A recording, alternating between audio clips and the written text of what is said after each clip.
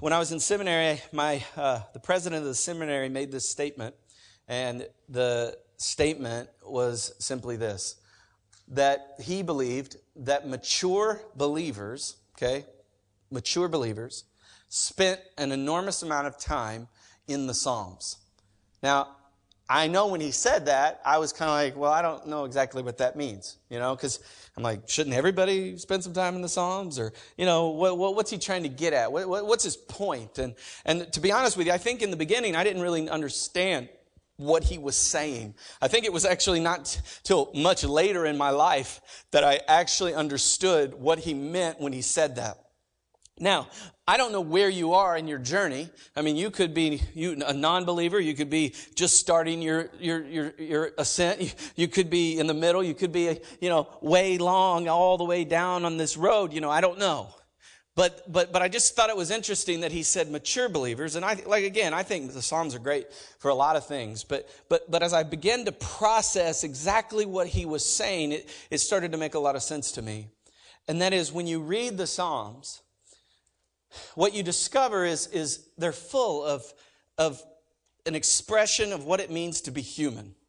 The challenges we face, the frustrations we have, the difficulties, and they say a lot about us, but they also say a lot about God in the middle of all that stuff that it means to be human.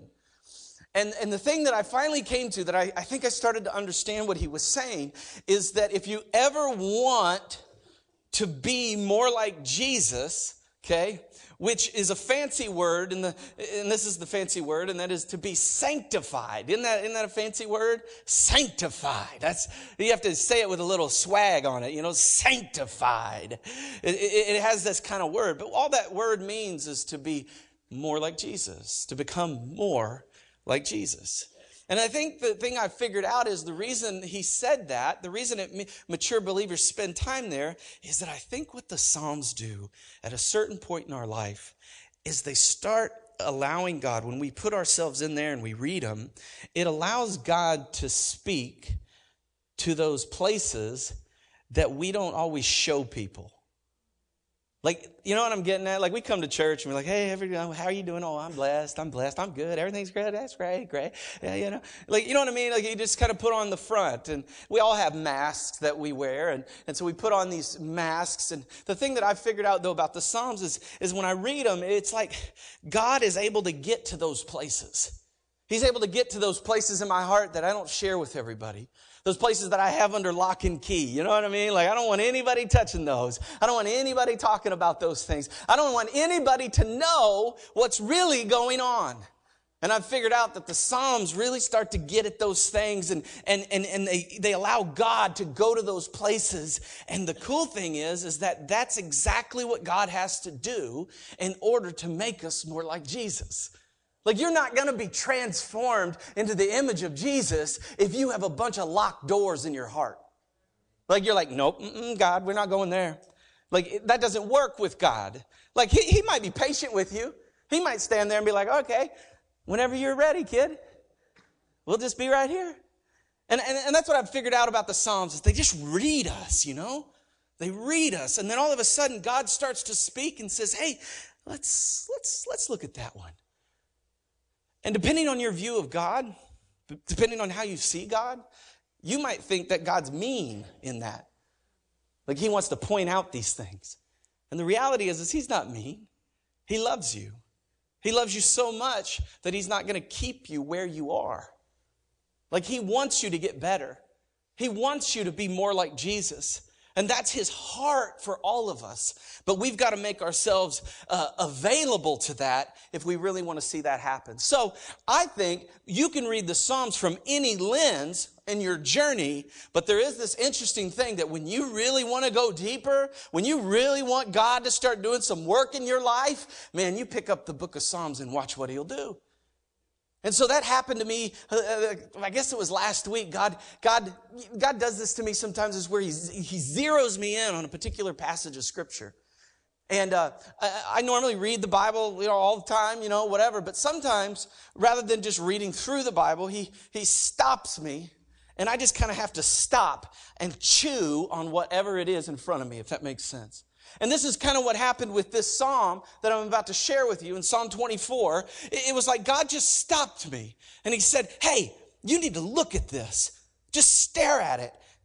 Read it over and over and over again. Chew on it, right? That's what the Bible says. To meditate on the word of God means to chew on it, right? It's like it actually has this literal sense of a cow chewing on cud. Isn't that kind of gross? You ever seen a cow chew? Ugh, it's gross. Big tongue. Ugh. So some of you picture me chewing now. It's creeping everybody out. But it really does. It has this, I'm chewing on it. I'm thinking on it. I'm praying about it. God, what are you saying to me in that? And here's the thing. This is really cool. This question just was burned into my brain as I was reading it. And this is, again, Psalm 24. But I want to start here in verse 3 because here's where the question is. Who may ascend the mountain of the Lord? That's the question. Who may stand in his holy place? That's a great question. I was thinking to myself, what's God trying to say? I mean, where are we going? You know, and I think that's what was kind of neat is that there's a directionality to the question. He's saying that there's some, you're moving in some direction. And what I love about that is that elevation was founded on the idea of us going higher, okay, of ascending, of elevating, if you will. That there's this idea in the scripture that we're moving purposefully towards God. And in the Bible, a lot of times when you're moving towards God, it's an elevated movement. Get that? And part of that is because in the Old Testament, when they would describe Jerusalem, Jerusalem stood at a higher elevation. And so when the pilgrims would come, when the Jews would come to worship God in the temple, they would literally have to go up the mountain to get there. And so in the Bible, you see a lot of that kind of language. And so that's what's being asked here is who can do that? Who can go up the mountain? Who can stand in God's temple? Who can stand in God's presence? And you see this powerful image of what it looks like to follow God. Because what I think is that following God is absolutely an obedience in the same direction, but it's also an elevated progression. Now, sometimes we have hard days, and we talk about them as valleys and difficulty, those kinds of things. But ultimately, if you're just stepping back for just a little bit, the goal is that we're always moving forward. We're always becoming more like Jesus. Now, sometimes we got to sit down and take a nap, and God's okay with that. But the reality is he's like, get back up. It's time to ascend. And so he has this question. It's like, who can do it? Who can ascend the hill of God? Who can stand in his holy presence? I think that's just a powerful question for all of us to kind of think about.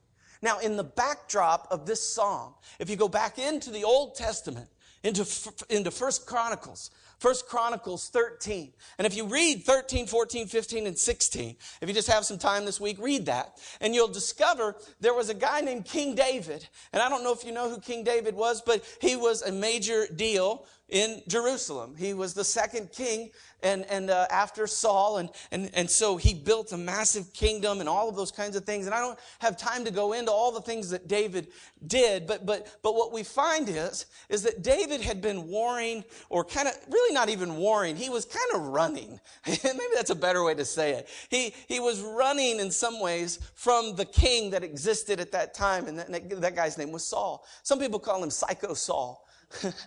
Because he was a little nutty, and he would throw things at David, and he would chase David, and he would try and bring armies against David, and David was just always kind of dodging him, because he knew he shouldn't touch a man of God. He knew he shouldn't touch the king. He knew he shouldn't do that, but he knew that if he didn't run, he was going to get killed. And so finally this had come to a head, and that had ended, and he was now back in Jerusalem. So remember, this is the backdrop. He's now back in Jerusalem. And he has this moment where he says, something's wrong. He's like, something's not right. Listen to this. This is in verse 3 and 4 of chapter 13 of 1 Chronicles. He says, it's time to bring the ark of our God back. For we neglected it during the reign of Saul. The whole assembly agreed to this, for the people could see that it was the right thing to do. Now, what's he doing there? He's saying that we're in Jerusalem, this whole season has passed, and we don't have the Ark of God here, which in essence means that we don't have the presence of God in Jerusalem. That's what he sees. He says, because the Ark is not here, the presence of God is not here. In other words, the presence of God was not in the house. I think that's a good question. I think that's a good question for some of us to think about. Is God in our house? And that could mean in your heart, that could be in your relationships, that could mean in your physical house.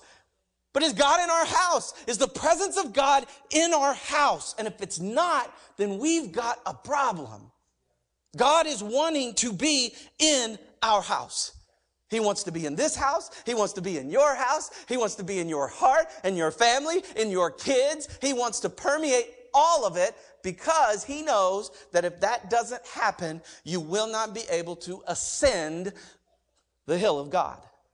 You're not going to get there because you need his presence. You need his power to be able to do that. That makes sense.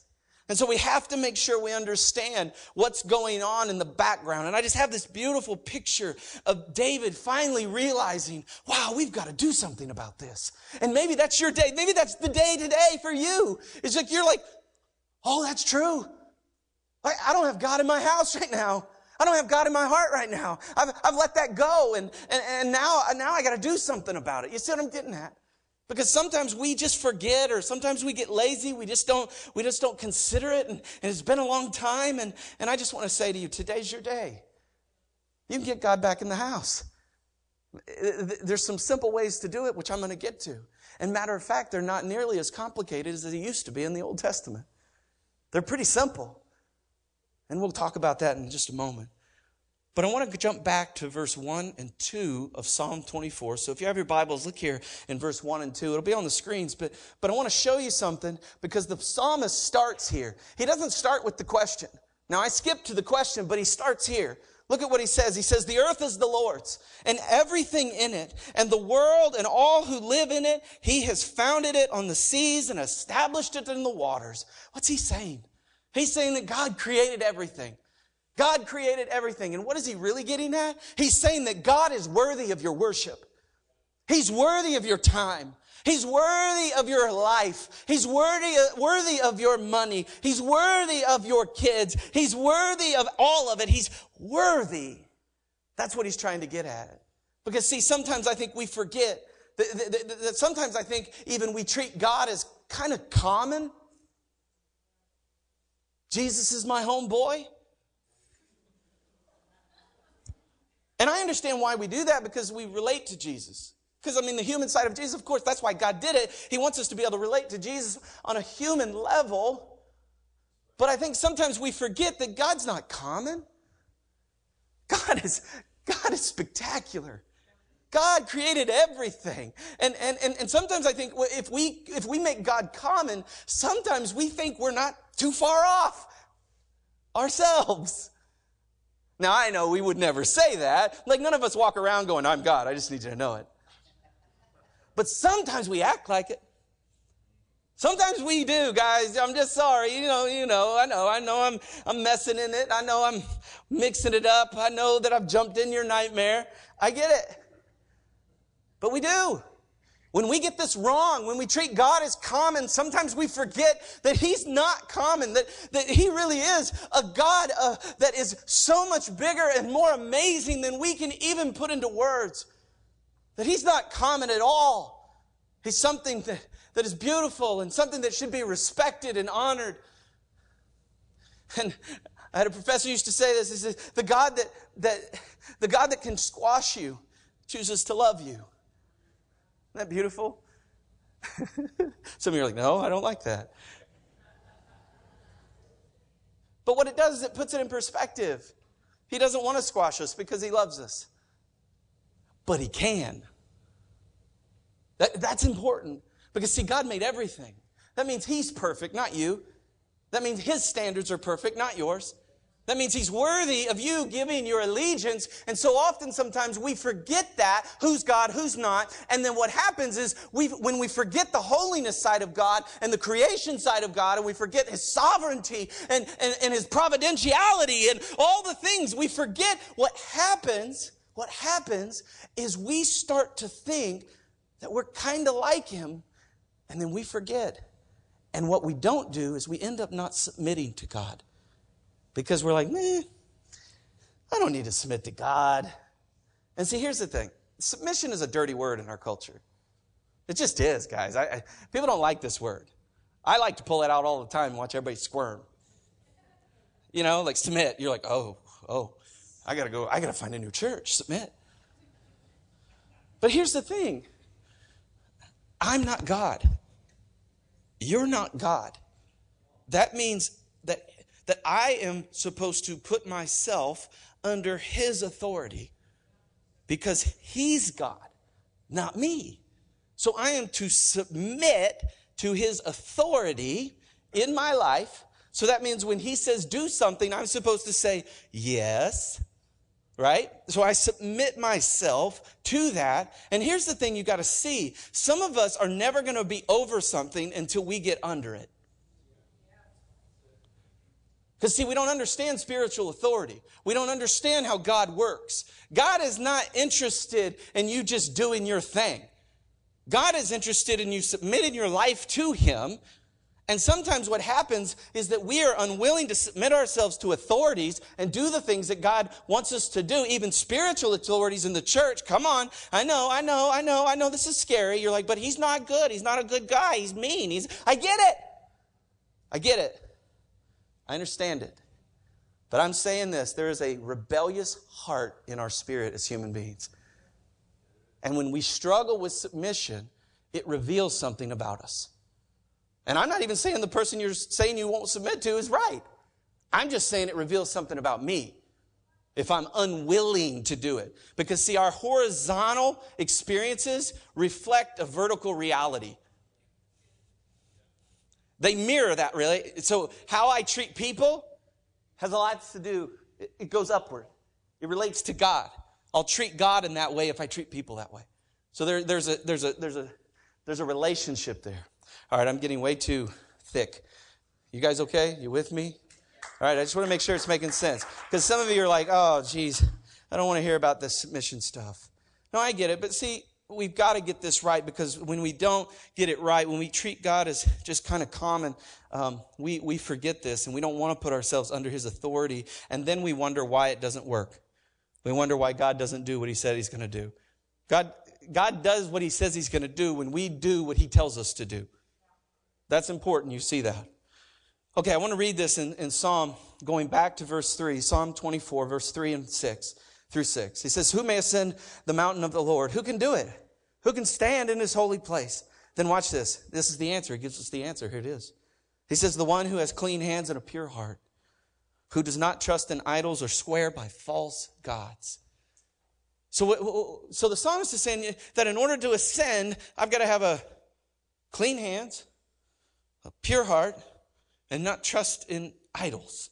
Those are the three things that the psalmist says. And I don't know about you, but if you were to look at your heart, maybe look at your hands, maybe look at your life as it relates to idolatry, even though I know a lot of us, they're like, I don't have any gold statues in my life. Oh, hold on. There are other things that can become idolatrous in our lives. There are just other things that can. I mean, and so the point I'm trying to make is, when was the last time we checked those things? When was the last time we looked at those things? Our hand, our heart, our speech, those kinds of things. And so that's what I want to do for just a moment. Can we do that? Can we just take just a little bit of a test, all right? Not too much of a test, because I know that scares people, but just maybe like an introspective kind of thing. I want us to ask a few questions, because the Bible says if I'm going to go up, I've got to make sure I get this right. Because see, ascending comes from tending. If I don't tend to the things God tells me to tend to, my ascension is going to be slowed down. Making sense? And so we've got to see that the ascension is really important, but if we don't tend to it, if we don't tend to our hands and our heart and our speech, then we're going to get slowed down. We're going to get slowed down. So our hands is action. So when he says clean hands, there's an action to this.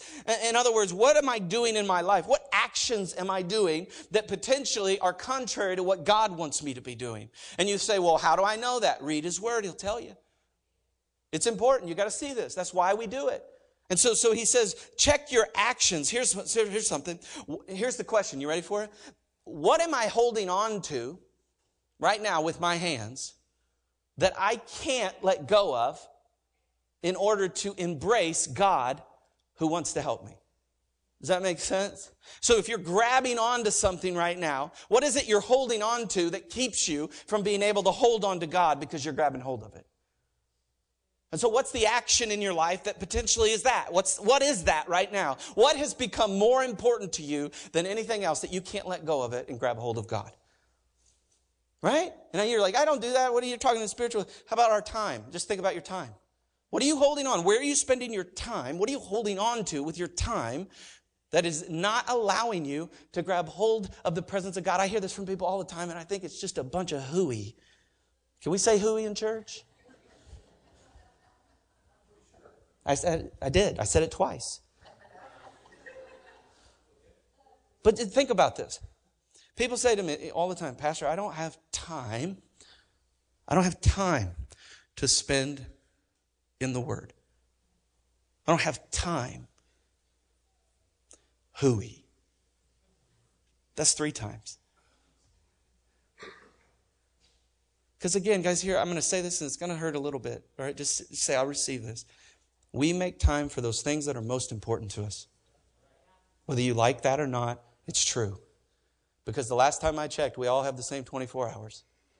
Even the President of the United States or some world leader that their schedule is max to the max to the max. We all have the same amount of time. And the question is what are we doing with the time? Are we willing to take hold of it and put it in God's hands and allow him to do something? Guys, that'll help some of you this morning. That's really good preaching. Clean hands. Pure heart. Because it's about because see, what happens sometimes is that our feelings get a little off, don't they? We get maybe a little bitter, angry, hurt. I mean, there's all kinds of things that happen in life. People are mean to each other. Guys, Christians are mean to each other. It's ridiculous. But my point is that can happen is we have these feelings and these things that can grab hold of us. But I want to teach you something today about feelings. Is that feelings actually make a huge impact in your life, whether you know it or not. Now, feelings are important. They are indicators of what's really going on in our lives sometimes. They're emotions, and they indicate something. But the thing about feelings, and this is important, there's stages to it. Feelings can turn into attitudes, and attitudes can turn into behaviors. Here, I'll back that up for you. Feelings can turn into attitudes, and attitudes can turn into behaviors. Some of us have behaviors that came out of a feeling a while back. That feeling grabbed hold of us and led to an attitude. So I was offended at Pastor Daniel. No, none of y'all would do that.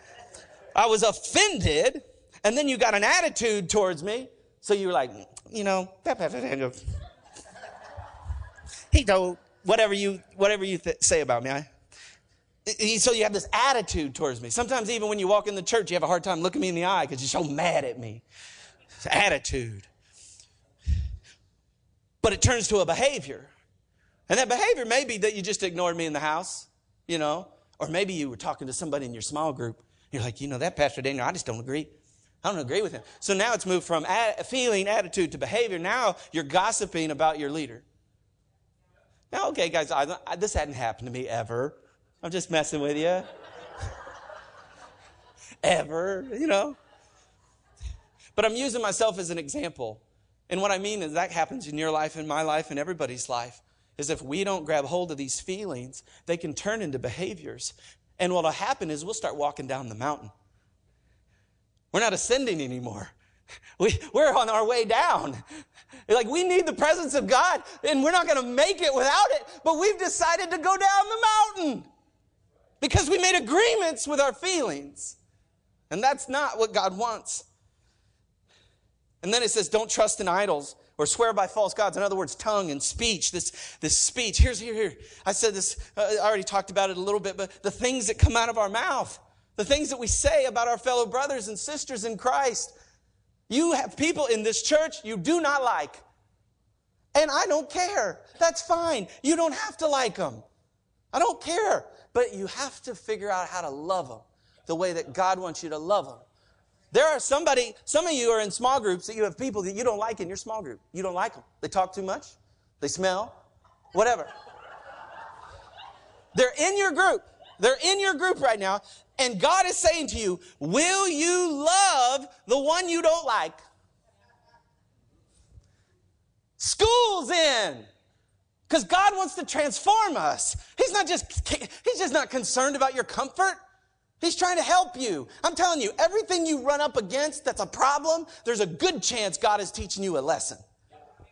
I'm just telling you, the best question you can ask yourself in those situations is, God, what are you trying to teach me? About me, not about that person. That's important. Guys, you all are getting special content. The first service didn't get some of this. So I'm just telling you, y'all are getting some special content. But here's another thing that we do with our speech. We have limiting speech.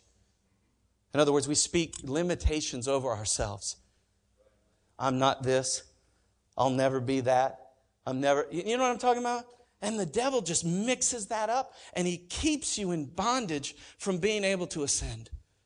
And every one of you in this church, God has called you to ascend, to become greater. I mean, it's just a beautiful thing that God wants for you. Now, my son and I have been playing this game. I don't particularly like video games, all that much, but he likes video games, And so we were playing this game. It's called Empires and Puzzles. I don't know if you've ever played this game. I'm not necessarily recommending it to you, but we play this game, and it's actually a really fun game. It's highly addictive. I'm just telling you. I mean, it's like you want to play it all the time. You're like, you wake up in the morning, you're like, I got to play the game. I got to play the game, And so I'm not recommending it, but the game is such that when you're first starting, some of your players, they're just normal, average, weak players, and you got to feed them. And so you got to give them food and build stuff and help them and, and buy stuff for them and make them stronger. You know what I mean? And what happens is in the early stages, these guys grow like super fast. Like they're just ascending constantly. Literally, I mean, they really are. But what happens is later on in the game, it takes forever to ascend a player. I'm serious. And it's so much so that these gamers, they've probably figured this out, like it's some kind of psychological mind trick they're playing on us, But like they've done it in such a way that they spread the seed out enough that you want to keep doing it, and you're like, I've got to do it. I'm so close to ascending. I've got to keep going. And so you buy like more gems, and gems cost money, of course. And it was a free game at one time. Now it costs money. And so you're in there and you're spending out money. And Caleb's like, can we do it, Dad? I'm like, yeah, $100. Let's do it. We're going to kill them all, right? It's like you just get into this place where you're just like, yeah. And it's ridiculous. I mean, it really is. But here's the thing that I see. Is that sometimes in our beginning stages with God, we grow so fast. We do. We just ascend fast, and we're like running up that hill, And then something happens. We get tired. We've been doing this a long time. And we slow down. And our ascension actually doesn't happen as fast. And there's a part of us that just wants to stop. We want to just sit down. It's like, God, you were really good at one time, but I'm just not real interested anymore. I don't see you as much as I thought I saw you. And, I still love you, but I'm just going to be here. And I think that happens sometimes. It's almost like we just get fatigued. And I just want to say to you, we can't climb the mountain without his presence. And what I found is a lot of times the correlation that can be drawn in our lives is that as I continue to ascend more, and let's say I would call myself a mature Christian, okay, we spend sometimes less time with God. Sometimes what we do is we serve more and we spend less time with God. Do you get what I'm saying there? It's like we serve a lot for God, but we never spend time with God, making sure we're getting renewed in the presence of God so that our serve will continue to be strong. And it's important you see that because wherever you are today, God is trying to get you to see that you got to go up the hill. Go up the hill. Keep going. Get your eyes on Jesus. Get your eyes right on the face of God because He loves you. But also recognize that sometimes the reason we feel like we're walking through a swamp is because we've stopped spending time with Him. And we're in these marshes of spirituality. And it's like, is marshes a word? Can you do that? Marshes? Hey, it's all right. And it's that process of ascension that sometimes just wears us out. Let me read this to you. This is in Psalm 24, 5 and 6, as we continue through this psalm. Watch this. It says, they will receive blessing from the Lord and vindication from God their Savior. Such is the generation of those who seek Him, who seek your face, God of Jacob. What he's saying is that God of Jacob represents the people of God. And he's saying if you will seek His face, these things will be true of your life. As you ascend the hill of the Lord, He says if you will seek His face, these things will come to pass in your life. Did you notice there were two promises there? One is the promise of blessing, and the other, the promise of vindication. Okay? And this is important. I mean, if I asked you, don't you want to be blessed? Everybody in the world would be like, yeah. I mean, I think it's kind of strange when people get mad at Christians for being like, I want to be blessed. It's like, why? Why are you upset about that? God wants you to be blessed. That's what He says. So the problem is that we only think about shiny things. You know what I mean? Like we only think blessings come in the form of monies and Rolls Royces. Or Lear jets or something, you know? But my point is that God wants to bless you. The fact that you're in His presence is going to bless you. And He wants to do that. And that's what I love about this, is that God absolutely guarantees if you will walk His way, continue to keep your face directed towards Him, He will bless you. And He says, I will vindicate you. You got anybody coming at you? God says, I'll take care of it. I love that. There's this great part in the story. If you go back to David, there's this great part in the story where David, they're bringing the ark, right? They're bringing the ark to the presence, or to Jerusalem, because they want the presence of God in Jerusalem, right? So they're bringing the ark, and what happens is there's a guy who is helping carry it, and the ox, starts to stumble. He's like, and the ox starts to fall over, and the ark starts to tilt, and the dude sticks out his hand to steady the ark, and he dies. Literally drops dead. And David's like, what? This was supposed to be a celebration, right? And the guy just drops dead. And David gets so upset with God. He gets angry with God. And sometimes don't we misbehave in our anger? Yeah, we do. And so David gets angry and he says, you know what? I don't know what's going on, but you take that ark somewhere else. So he actually sends the ark to a place called Obed-Edom. Say it with me. Obed-Edom. Isn't that a great name? Name your kid that. It'd be awesome. Obed-Edom. So he takes it there, and the Bible says that when the ark came to Obed-Edom, for 3 months it was there, that house was blessed. Like there was all kinds of blessings going on in that house because the presence of God was there. You get that? And so that's what he's saying, is that wherever the presence of God is in your life, you're going to be blessed. You're going to experience the blessings of God in amazing ways. And I personally need that in my life, and I suspect you do as well. We go on a little bit to verse 7 and 10 as we get closer to the end of this chapter. But I think you need to see this, all right? Look at this, starting in verse 7. And what I want you to do is I want you to picture in your mind's eye, okay, that you're actually ascending the hill to Jerusalem, whatever that looks like to you. You're going up the hill to Jerusalem with a lot of other people. It's like a processional, okay? And you've got the Ark of the Covenant, and you're walking up this hill, and these are the words that are coming out of your mouth as you get closer to the gate. Okay, you got that? Got that in your head? And this is what it says. Open up, ancient gates. So it's like the people are saying, open up. Come on, we're almost there. Open up, ancient gates. Open up, ancient doors, and let the King of Glory come in. Get that? So the ark is the representation of the King of Glory. So let the King of Glory enter. Who is this King of Glory, he says?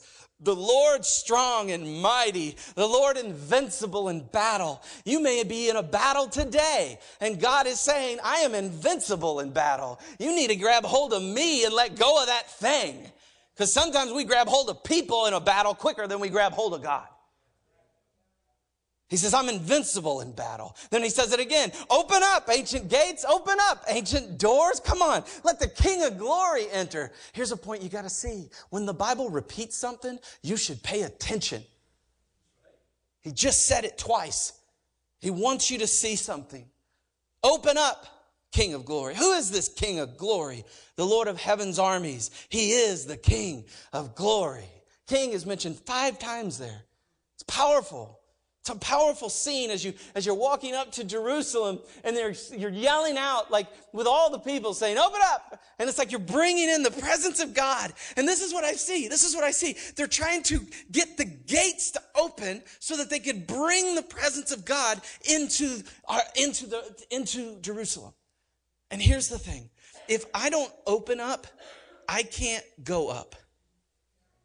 If I don't open up, I can't go up. And some of us right now in our lives, when it comes to the gate, when it comes to the opening, it literally looks like that little mouse hole in Tom and Jerry.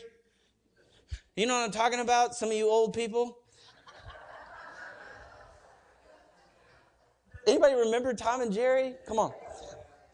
But some of you other kids are like, I don't know what you're talking about. But it had, like in the wall, it's flat cartooning, but it had a little opening, just a little opening. And little Tom, right? Or Jerry?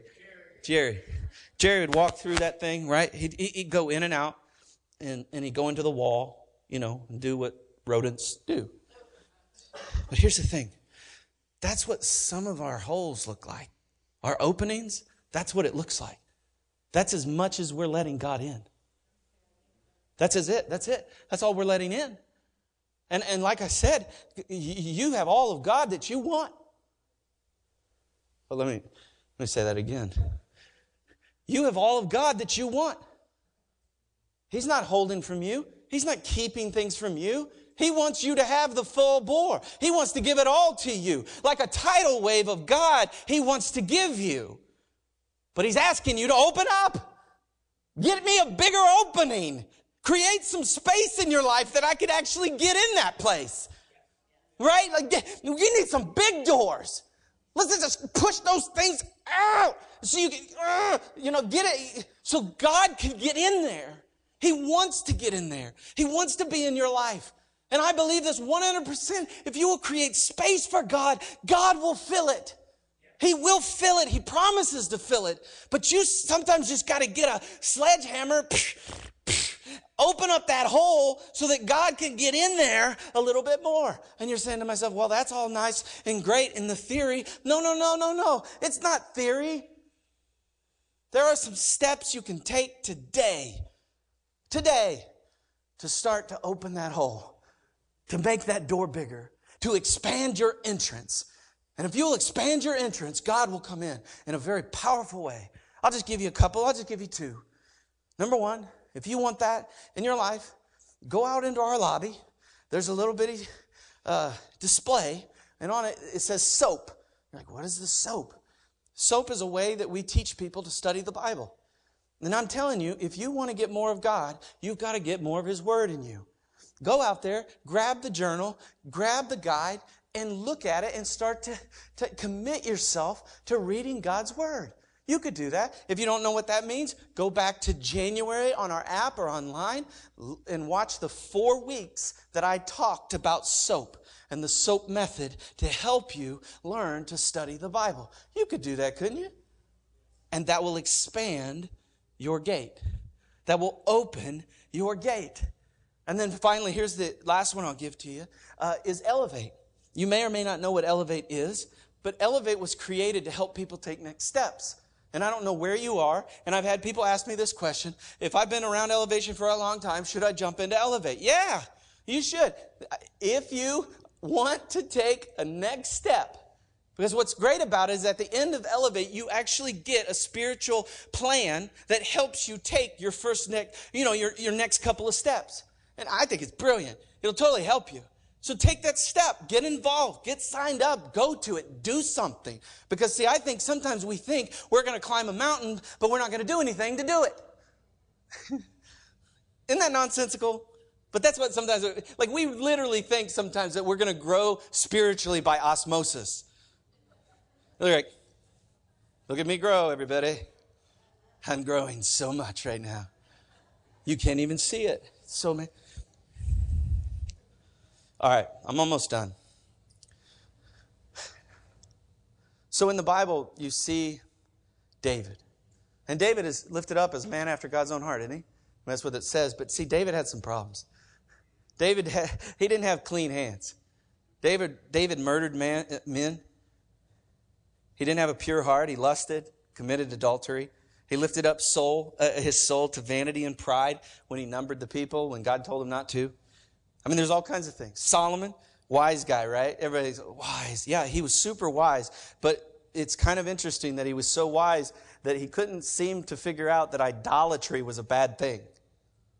See what I'm talking about? King Hezekiah, he had problems. He dealt with a lot of pride. And here's the thing. The only king that's ever qualified to ascend the hill of the Lord, his name's Jesus. His name's Jesus Christ. It's a simple statement that has massive implications for each one of us. Because, see, we all can relate to those men that I just mentioned. We can all relate to them. Why? Because we, as human beings, struggle. We make mistakes. We do things we shouldn't. We sin. And God knew that. And so, He did something about it. He sent Jesus into this world so that we wouldn't have to struggle that way. So that we could be assured of our relationship with God. So that we could have the power and the strength to climb the mountain so that we could be in His presence, my friends. And that is what He wants you to hear today. Hebrews 10, 11 through 14 is such a powerful verse, but listen to this. Under the old covenant, the priest stands and they minister before the altar day after day, offering the same sacrifices again and again, which can never take away sin. If you've ever read the Old Testament and you've seen all the animals get killed, there's a part of you that's like, why are we killing all these animals? Because they were trying to get right with God. And Hebrews tells us that they did it over and over and over again. But watch this.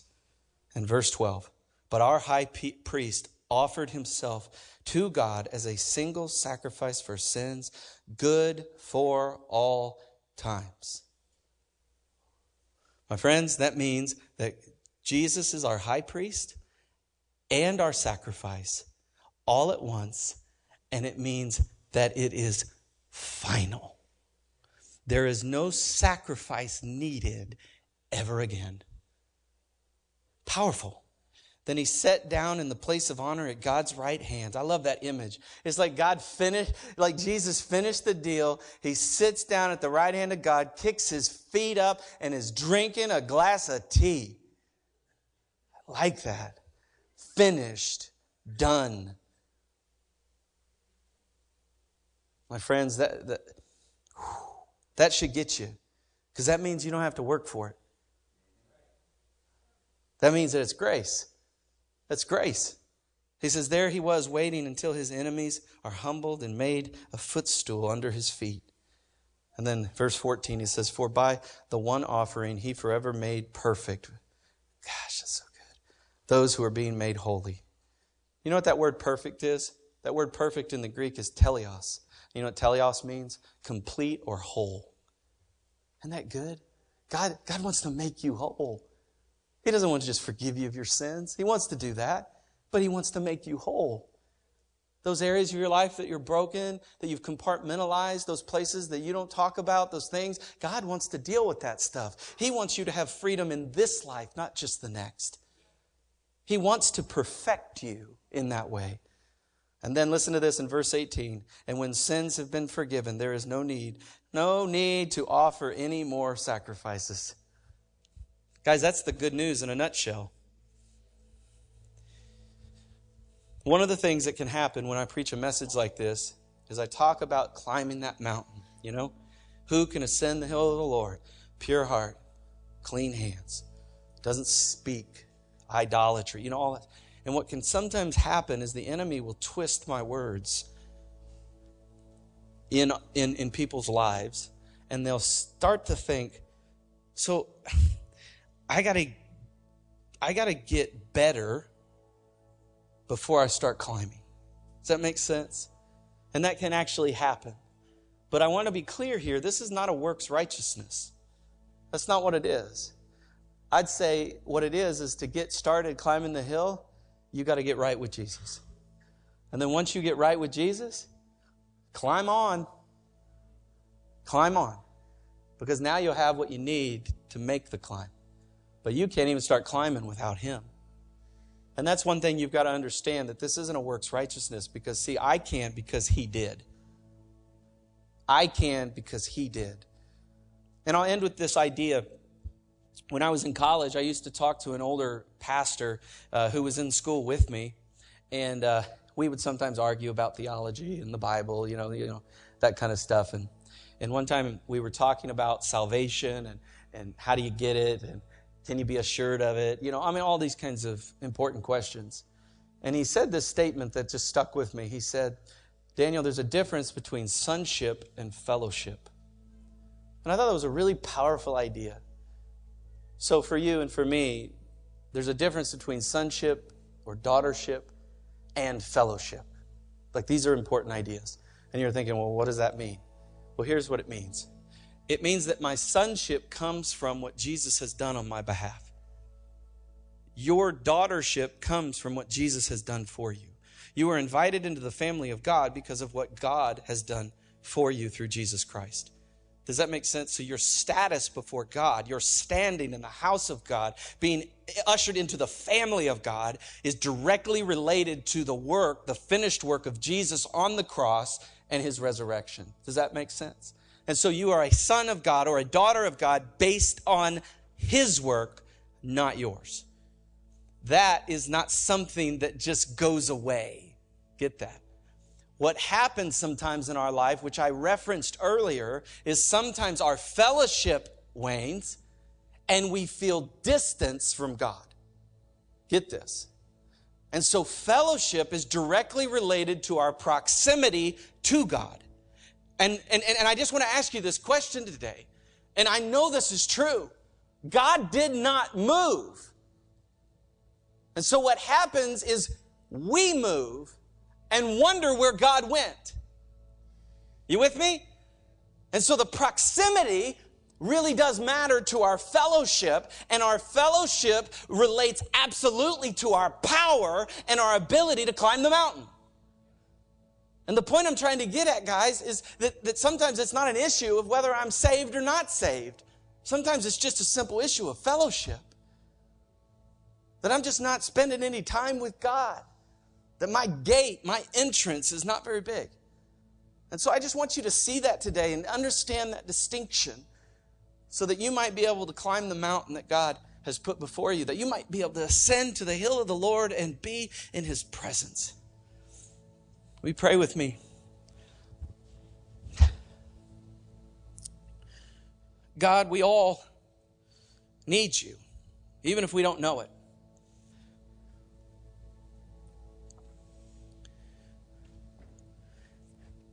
But we recognize that if we're going to ascend, we need your help. And so right now, for some of you in the room, your fellowship with God has really suffered. Maybe over the last few months, maybe it's been a while, I don't know. And you're wondering where God is, and I just want to tell you, He's right here. He's right here. And I think all it takes is you just saying, man, I need that. I need that in my life. I want that back. And I need to get my proximity right.